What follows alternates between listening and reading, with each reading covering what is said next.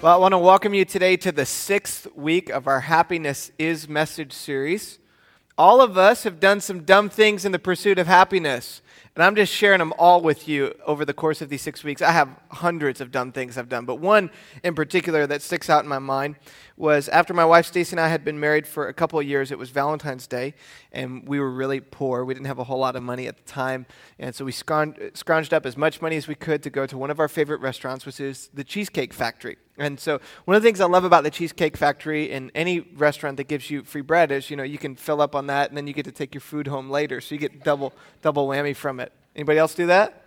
And so this particular occasion, we get there, the waitress takes us to our seats, we eat about 3 loaves of bread, and then after that, we get an appetizer, we eat the appetizer, and then that night, I got mashed potatoes and salmon. And I was about halfway through with my mashed potatoes and salmon, and I started to think, I probably shouldn't take this food home with me. You don't put salmon in the fridge and eat it the next day. I need to eat the whole dang thing. So I was about halfway through. I'm already feeling full, but I just keep going. So I stuff a little bit more in, and I start to feel my esophagus filling up. I took some water to put it down, and it's all going around there. That made it worse.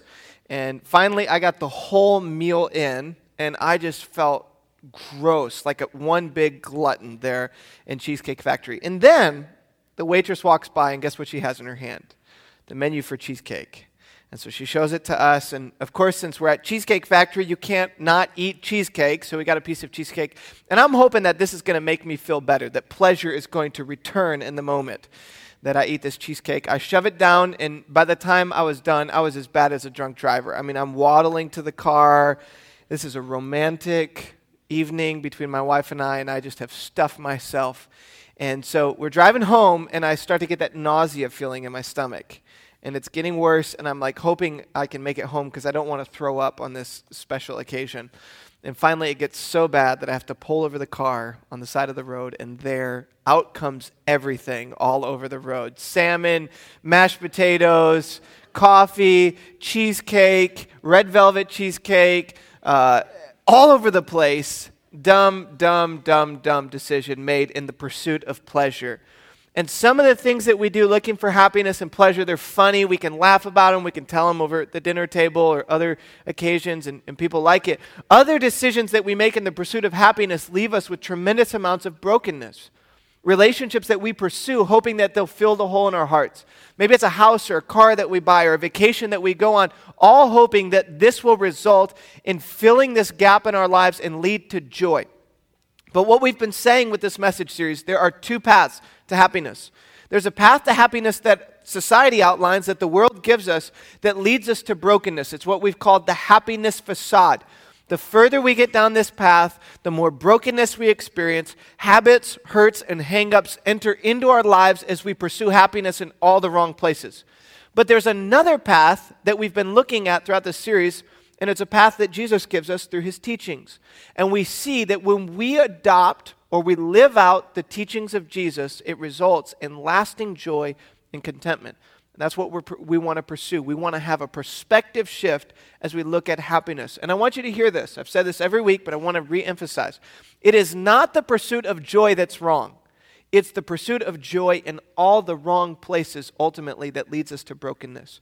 And so today we're going to continue with the 6th of 8 phrases that Jesus gives us called the Beatitudes. And these Beatitudes are found in the Sermon on the Mount in Matthew chapter 5, verse number 8. In Matthew chapter 5, verse number 8, the 6th of 8 Beatitudes, I want us to read this together aloud. It'll be on the screens to my right and left and behind me.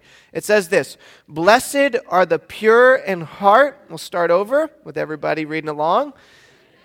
Don't have the excuse of it being too early in the morning anymore. "Blessed are the pure in heart, for they shall see God." Jesus says that there is a blessing that comes from purity of heart. Now, this word blessed literally means happy. Jesus says, happy are those whose hearts are pure, because when their hearts are pure, they will see God. Now, what in the world does it look like for us to live this way? And why does Jesus say that this will ultimately result in happiness in our lives? That's what we're going to unpack today. And to do that, we're going to look at a story found in the book of Mark, chapter 7, verses 1 through 22. And if you have a Bible, you can turn there. It'll also be on the screens. I want us to see that Jesus emphasized the heart over and over and over again throughout his life and teachings. You can go back multiple times in the Gospels, Matthew, Mark, Luke, and John, and see how Jesus addresses the human heart. And this was very frustrating for the religious leaders. The Pharisees did not like the fact that Jesus emphasized the heart because they had created all these rules and procedures on top of God's law to make them look good externally. And now Jesus comes and he kind of bashes their system and goes to the heart and says, everything that God wants us to do can be boiled down to two things. It's loving God and loving people. That's the essence of the law. Pharisees were so frustrated. And on this one particular occasion in Mark chapter 7, Jesus is hanging out with his disciples, and guess what they forgot to do? They forgot to put hand sanitizer on before the meal.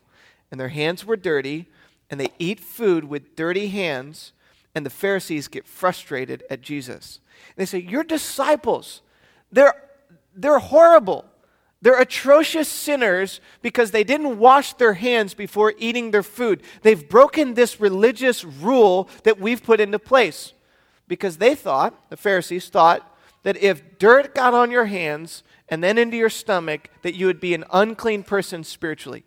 And so now there's going to be this debate back and forth between Jesus and the Pharisees, and Jesus is going to end it by putting them in their rightful place. But it's an emphasis on the human heart and how the heart shapes the rest of our lives as we address this question of what it would look like for us to live with purity of heart. We pick up in verse number 6.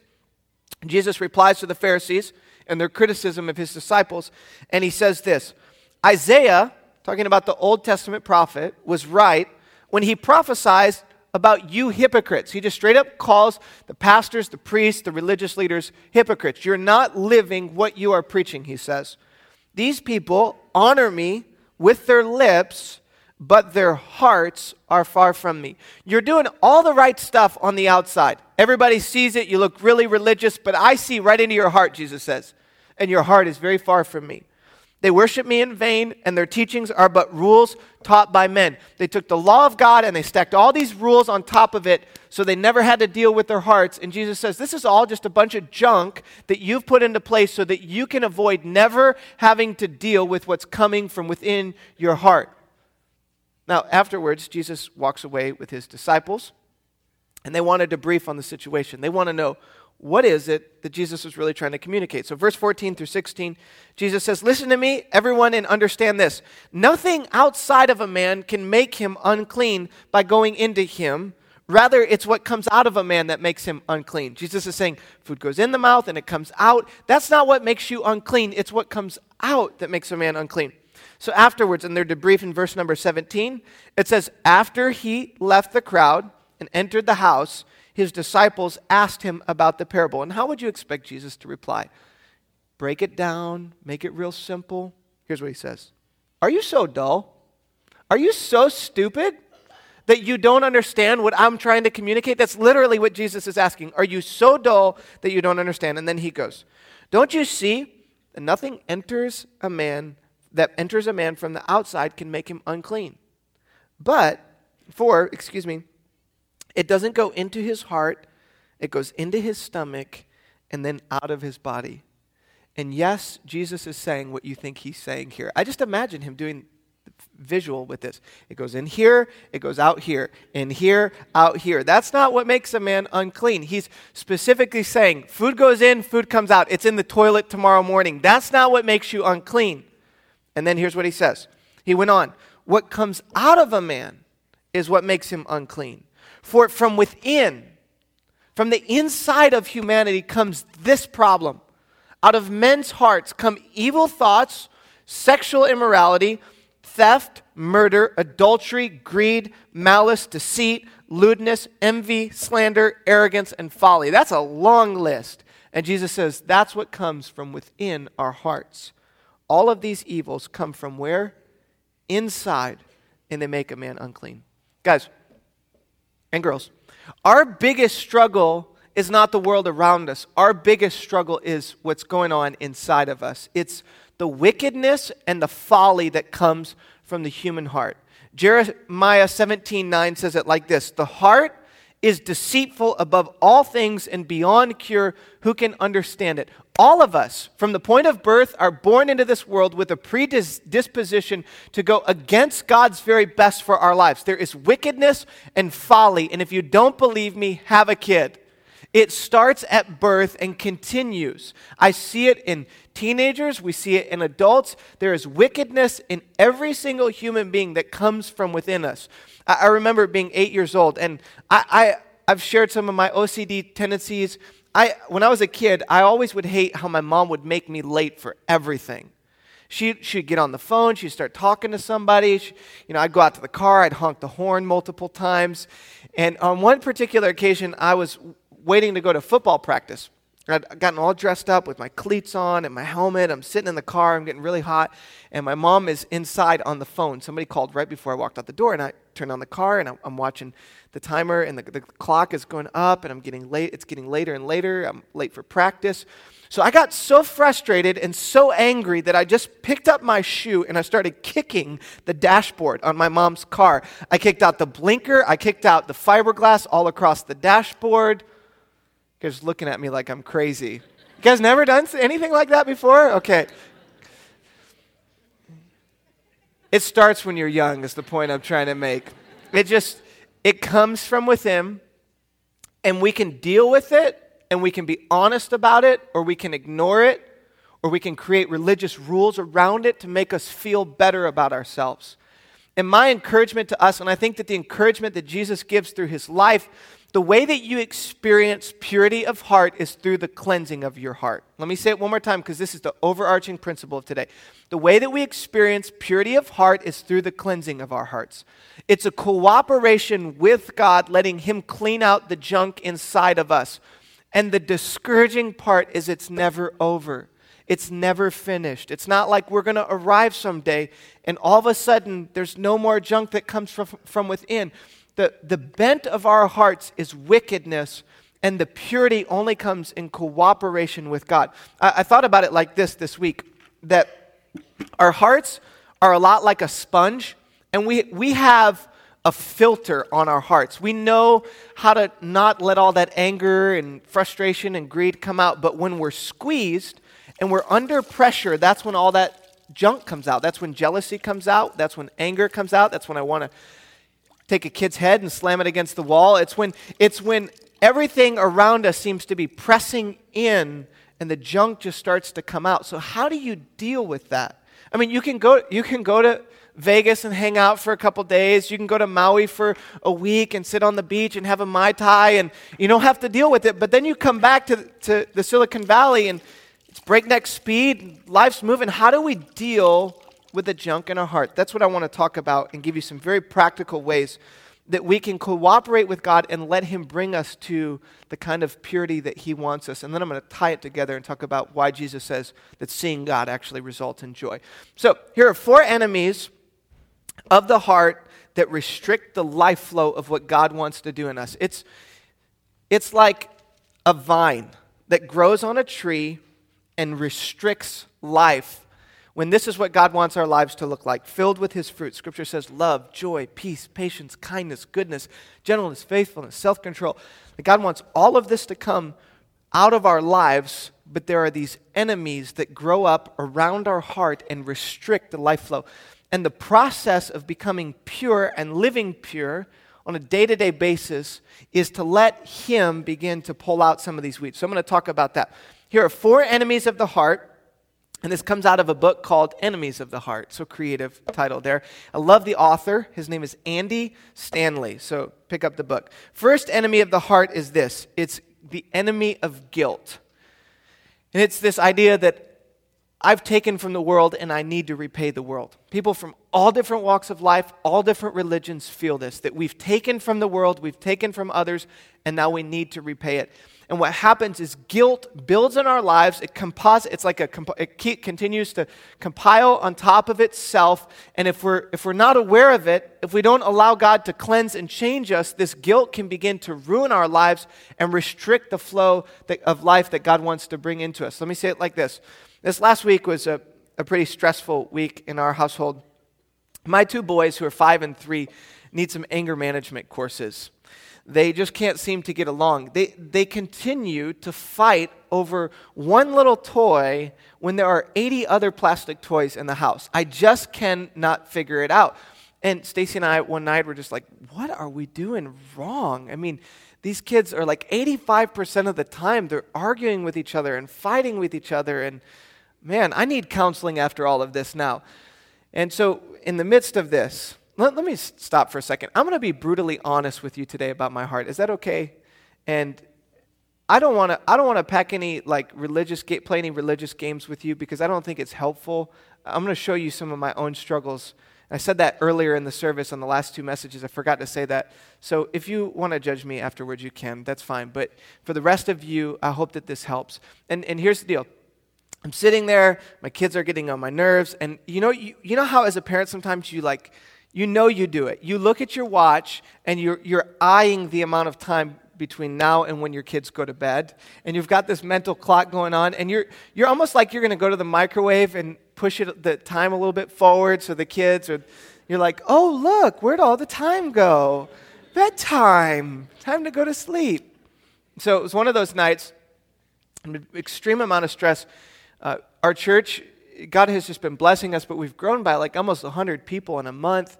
We're moving into a new facility. We're making some major decisions. I sense God leading me to do a 21-day juice fast, which is only juice for 21 days. And all of this just kind of came out at one time. And there's this one night I'm just sitting there in the brown chair in our living room and kids are crawling all over me. And I'm just like enduring the last 30 minutes before my kids go to sleep. I'm just so ready, impatient with my kids. And I laid down in bed that night and I was so repulsed at myself. I was so repulsed at myself. I thought, I've been a follower of Christ for almost 20 years. I've been a pastor for 10 years. And I still can let some little midget make me so angry and frustrated. And if I'm not careful, that guilt can drive me further and further and further away from God. And so that next morning, it's up at 5:30 a.m. and I'm on my knees and I'm saying to God, I need your mercy and grace. I desperately want to be patient with my kids. I want to love my family the way that the scripture calls me to love my family. And here's the deal. Your heart, if you're not careful, this greed will just continue to restrict the life flow. But there's a way to cooperate with God to let him pull out that guilt, and it's through confession. That's the replacement for guilt in our lives. That each of these enemies of the heart, there's a way to work with God to replace whatever that enemy is. And the replacement for guilt is confession. It's to identify with God the wickedness in our hearts, to confess back to him. Scripture talks about how he's faithful and just, that if we confess our sins to him, he'll forgive us and cleanse us from all unrighteousness. That the more and more I identify with God and in community and life groups with other people, I confess my struggle, God gives me healing. God gives me victory. Maybe it's a marriage that you've been struggling with, and your relationship, your communication, you're going back and forth, you can't get along in the home, and it's time to begin to confess that both to your spouse, to confess it to God, and to confess it in community, and start to get healing from the brokenness. Maybe it's an addiction to pornography, and you can't stop going back to the internet to look at those images of her, or look at the images of other women that are not your spouse. And it's time to begin to experience the freedom that God wants you to experience by confessing that sin that you're holding on to, that brokenness. Listen, we are all broken. We all mess up. We've all blown it. That's why God sent his son to earth to pay for your wrongdoings so that you can find forgiveness and mercy. And I love this verse. Listen to it. Romans chapter 5, verse 1 and 2. It says this. It says, since we've been justified through faith, we have peace with God through our Lord Jesus Christ, through whom we've gained access by faith into grace, which now we stand. This verse is saying, you and I can never pull ourselves up by the bootstraps. We'll never be able to work hard enough to stand before a holy and righteous God justified. It's only by faith through God's grace that we stand forgiven. And the message of the cross, when Jesus came here to hang on a cross, it was so that you and I could receive mercy and forgiveness. And as we place our faith in him, here's what happens. God sees you, the Father sees you. He sees you as a holy son, as a holy daughter, forgiven, received his mercy, and you can move forward in life with your past cleansed. And you say, you don't know my past. You don't know what I've done. You don't know the people that I've hurt. I don't. But I do know that there is a God whose mercy is so strong that he came to save every single one of us, that if we'll confess there is no sin that is beyond God, that if we'll truly turn towards him, that you today can stand before him righteous, that the enemy of guilt can be in your past because of God's mercy and because of God's forgiveness. I hope that today you'll let your heart receive that. Enemy number one is guilt. The replacement for guilt is confession. Enemy number two is this, it's anger. And they get a little bit more personal as we go along.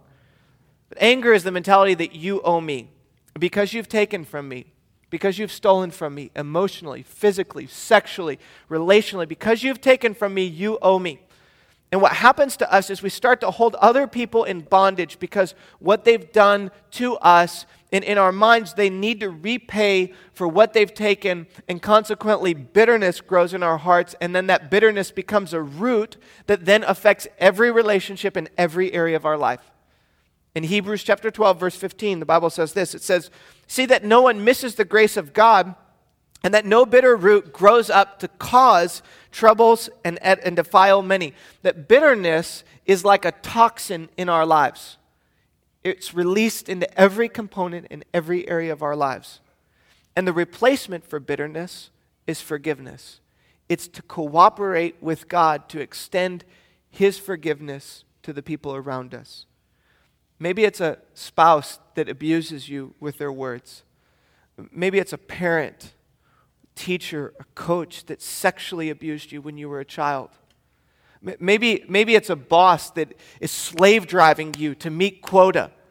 And there is this tremendous frustration inside of your heart because what they've taken from you. Maybe they took your innocence. Maybe they took your freedom. And you feel this tremendous frustration and anger in your heart towards them. And the only solution from a biblical standpoint is for you to release that person and to extend forgiveness towards them. And let me say, I know that this is not easy. I know that forgiving people doesn't come naturally. Let me say one component of forgiveness before I add the spiritual side of it. When it comes to forgiveness in our lives, what we think we're doing is we think we're putting somebody else in prison because of what they've done to us. And in our minds, we hold them hostage. We put them behind bars, and we replay that offense over and over and over again. And then we replay what we'd like to do to that person over and over and over again. And what we fail to recognize is that what we're actually doing is we're putting ourselves in prison. It's like drinking toxin and expecting that somebody else would die as a result of it. The bitterness causes our lives to be filled with toxins, not somebody else's life. And so listen, the way that we cooperate with God is through forgiveness. And I just want to say, I had a family member who's hurt me tremendously in my life. And I've had to make choices over and over and over again to forgive that person. And it seems like the same thing happens, same type of stuff over and over for years. Recently, I was praying through this, and I was asking God to bring my heart to a point of forgiveness. And I felt like God so clearly spoke to me and said, Andy, I want you to see that person with the same eyes that I see that person. I want you to look through the perspective of my mercy towards that family member of yours to realize that that's the only way that you're going to be able to forgive that person. Forgiveness is not a natural process. Forgiveness is not something that we can do on our own strength. Forgiveness comes when I recognize my need for a Savior. I see the sickness in my heart. I receive His mercy. And then I recognize again the mercy that has been extended or is being offered to this person. And so many of us, we want to play the judge. We want to judge that person and repay them for the wrong that they've done to us. But here's what is so important to understand in the subject of forgiveness. When it relates to forgiveness, every wrong that has been committed against us will be made right in the end of time. Every injustice done to you and I will be resolved by a just God. And it'll be resolved one of two ways. It'll be resolved through God's taking the punishment of humanity through hanging on a cross and then giving forgiveness to that person. That He took that person's punishment and was brutally murdered by Roman soldiers on a cross so that that person could walk free. Or at the end of time, If the person has not received God's mercy, there will be judgment that God will extend to that person. And a part of forgiveness is me stepping back to let God be the judge and to realize how much I've been loved, how much I've been forgiven, and then to be a conduit of his mercy and his forgiveness. It's not easy, and giving forgiveness to somebody does not mean that we automatically give them our trust again. It takes time to rebuild trust. And I'm not saying that we need to put our hearts out there again and all of a sudden let that person take us right back to the same circumstance. But what I'm saying is if we can make a choice from our heart to forgive others as they've wronged us, the forgiveness of God will flow into our lives in a different way. For many of you today, the lid in your life spiritually is your unwillingness to forgive somebody who's hurt you from your past. And consequently, you're not seeing God. That all of this stuff is like a lid above your eyes that prevents you from experiencing the power and the presence of God into your life. Enemy number 1 is guilt. The replacement is confession. Enemy number 2 is anger. The replacement is forgiveness. And enemy number 3 is this. It's greed. It's the mentality that says, I owe me. I deserve it. I deserve more house. I deserve more money. I deserve more car. It's the idea that if my husband is going to treat me like this, then I deserve to go out with the credit card and spend the money how I feel. It's the guy in the room who says, if my wife is going to withhold sex from me when I'm on this business trip, I deserve a little bit of pleasure. It's the single in the room who works for a company, and if my boss is going to slave drive me like this because I'm single and I can work till 10 o'clock at night, then I'm going to take from the company as I feel. It's this mentality that says, because somebody's hurt me, because I'm stressed, because I'm overwhelmed, I deserve it. I deserve more. I deserve more house. I deserve more car. I deserve a better clothes. I deserve to go on this vacation. And if we're not careful, what happens is greed can become the rhythm of our lives, and we see every relationship is an opportunity to fill what we think we deserve. And some of us, we're living there. And God wants to take that greed and he wants to replace it. And the replacement for greed are these two choices. The replacement for greed, number 1, is gratitude. It's a choice to live with gratitude, to let God pull out the vine of greed and to replace it with gratitude of replaying how good he's been to us. I went through a season, again, a couple months ago in the fall of great stress. We had to do some major restructuring with our church. I was feeling very overwhelmed by my responsibilities as the pastor, and I just remember feeling like, man, I'd love to call it quits. I'd love to go to Maui for a year and just do nothing but sit on the beach with my wife and let my kids go to my parents' house for a period of time. I'd love to escape from it all. I deserve that. And I remember very distinctly in a time alone with God, sensing God, and I even did a whole message out of what God was doing in my heart last December of just saying, I want to replace that. I want to replace that with generosity. I want to replace that with gratitude. I've blessed you so much. I've given you a wife that loves me and follows me. I've given you 2 precious, beautiful children. I've given you the opportunity of a lifetime to serve as the leader of this church. You never want to do anything different than this the rest of your life. Embrace it and live with gratitude. And I think that God began to cleanse my heart and bring fruit back as I let him replace with gratitude. And the other component of this is generosity. To realize that the good things that God gives into my life are to be extended to others. That when he blesses me, he doesn't bless me so I can hold it. He blesses me so I can be a conduit to the world around me. And it's beautiful what happens is that as God takes that greed and he replaces it with generosity and he replaces it with gratitude and he takes that anger out and he replaces it with forgiveness and good stuff starts to come out of our hearts and out of our lives. And then last but certainly not least is the weed or the enemy of jealousy. Jealousy over somebody else's success, jealousy over what other people have. I heard someone say that some men never leave the locker room. Some of you will figure that out later. That the comparison in our hearts, that we compare ourselves to other people around us. We compare house sizes, we compare cars, we compare waistlines, we compare spouses, we compare boyfriends and girlfriends, we compare GPAs. We compare, and what happens is we see somebody else's success, and there's jealousy that forms in our hearts out of other people's success. Now, if you notice, like when I was in college, I never got jealous over somebody getting a better GPA than me. In fact, I'd laugh at you if you got a better GPA than me. I'd say, how would you waste so much time when you could be enjoying your life in college? And we don't get envy and jealousy over things that we don't want. Like if you got a bigger house than me or a nicer car than me, it doesn't faze me. But I get pastor jealousy. When I see a church with a nice building, I'm like, oh, that's a nice building. That is phenomenal. And there's this envy that can build inside of me. Something happened to me this last fall. This happened 2 different occasions, so I think God's trying to teach me something.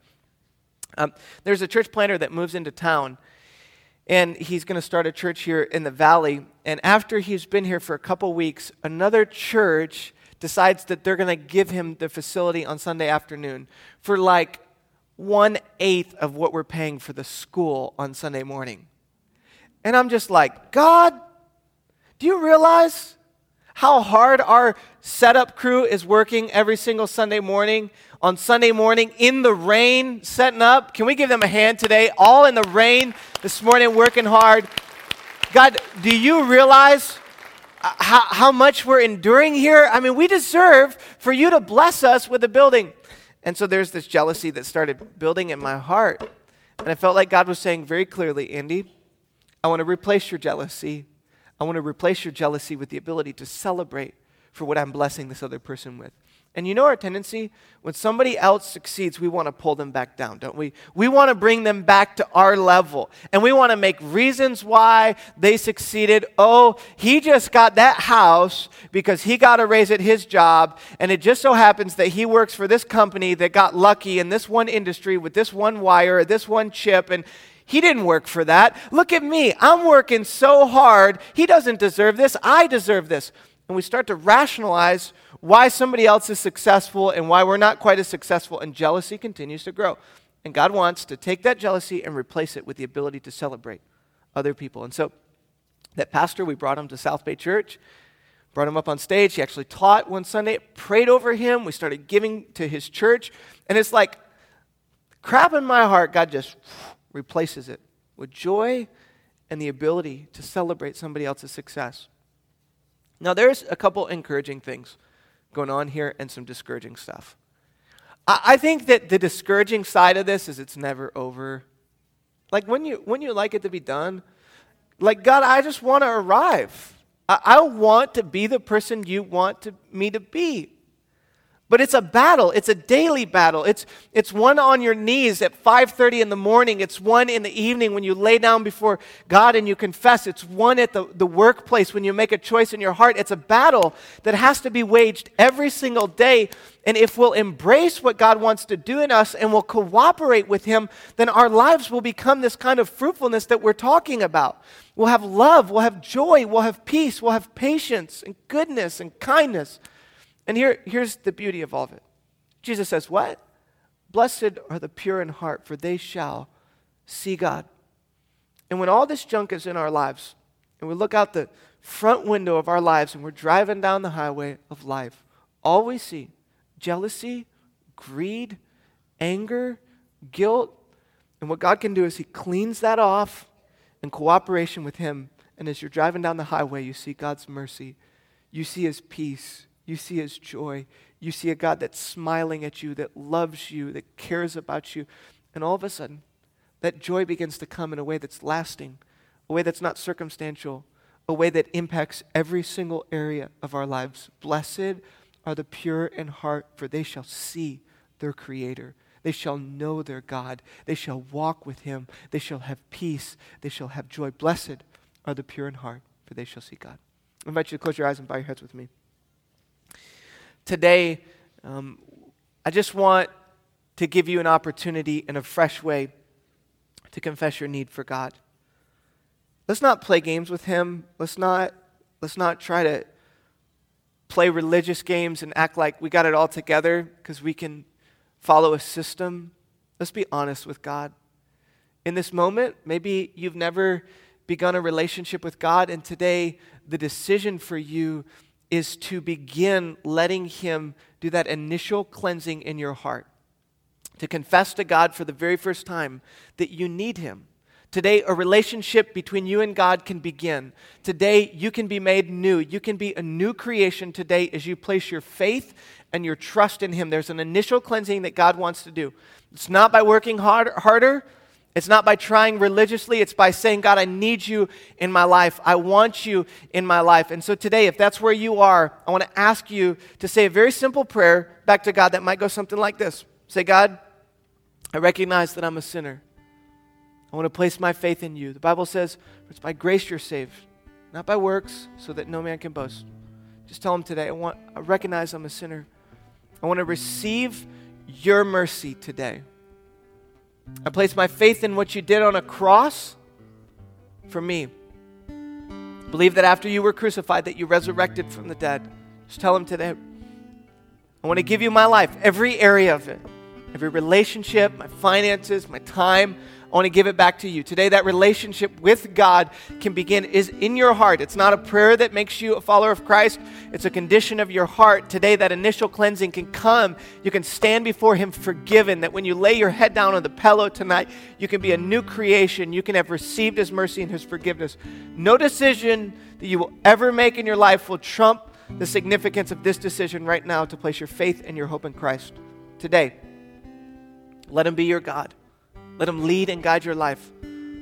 Others of you, the decision is not to begin the relationship. The decision is to begin to cooperate with Him at a higher level.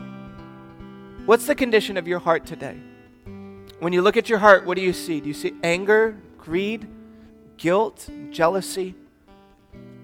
And let him begin to restore you with joy. Let Him begin to give you His forgiveness. Confess to Him, what are the things in your life that you hope nobody finds out about? What's that secret sin that you've been holding on to, that you hope your roommate doesn't see, that you hope that your spouse doesn't know about, that you hope your boss doesn't discover? Confess it to God. There's mercy at the foot of the cross. There's nothing that you've ever done that God could not forgive you for. But that which will stand in your way is your guilt and your shame and your unwillingness to confess to Him and acknowledge your need for His help. Today, tell Him right now in this moment, God, I need you. I need you to give me joy. I need you to give me peace. I need you to restore me. Cleansing of the heart comes as we cooperate with God, as He purifies us. Let me pray. God, thank you. Thank you that you came to earth to deal with the wickedness in us. Thank you that you don't just give us more rules, but you give us freedom in you. That as we place our faith in you and we follow you by loving you and loving others, that there is tremendous joy. Lasting peace. I want that for my life. I want that for this church. God, thank you for the cross today. And we recognize that it all goes back to that if there was no cross, there's no hope. If there's no resurrection, there's no expectation and anticipation of eternity with you. And so today, confess that you're good. Thank you for your love. Thank you for your mercy for every single one of us in the room. We're broken. And we need you to fix us. You're the only one that can. Thank you for the comfort that comes in the midst of our brokenness, that you can be our healer today. We need you. In Jesus' name, amen.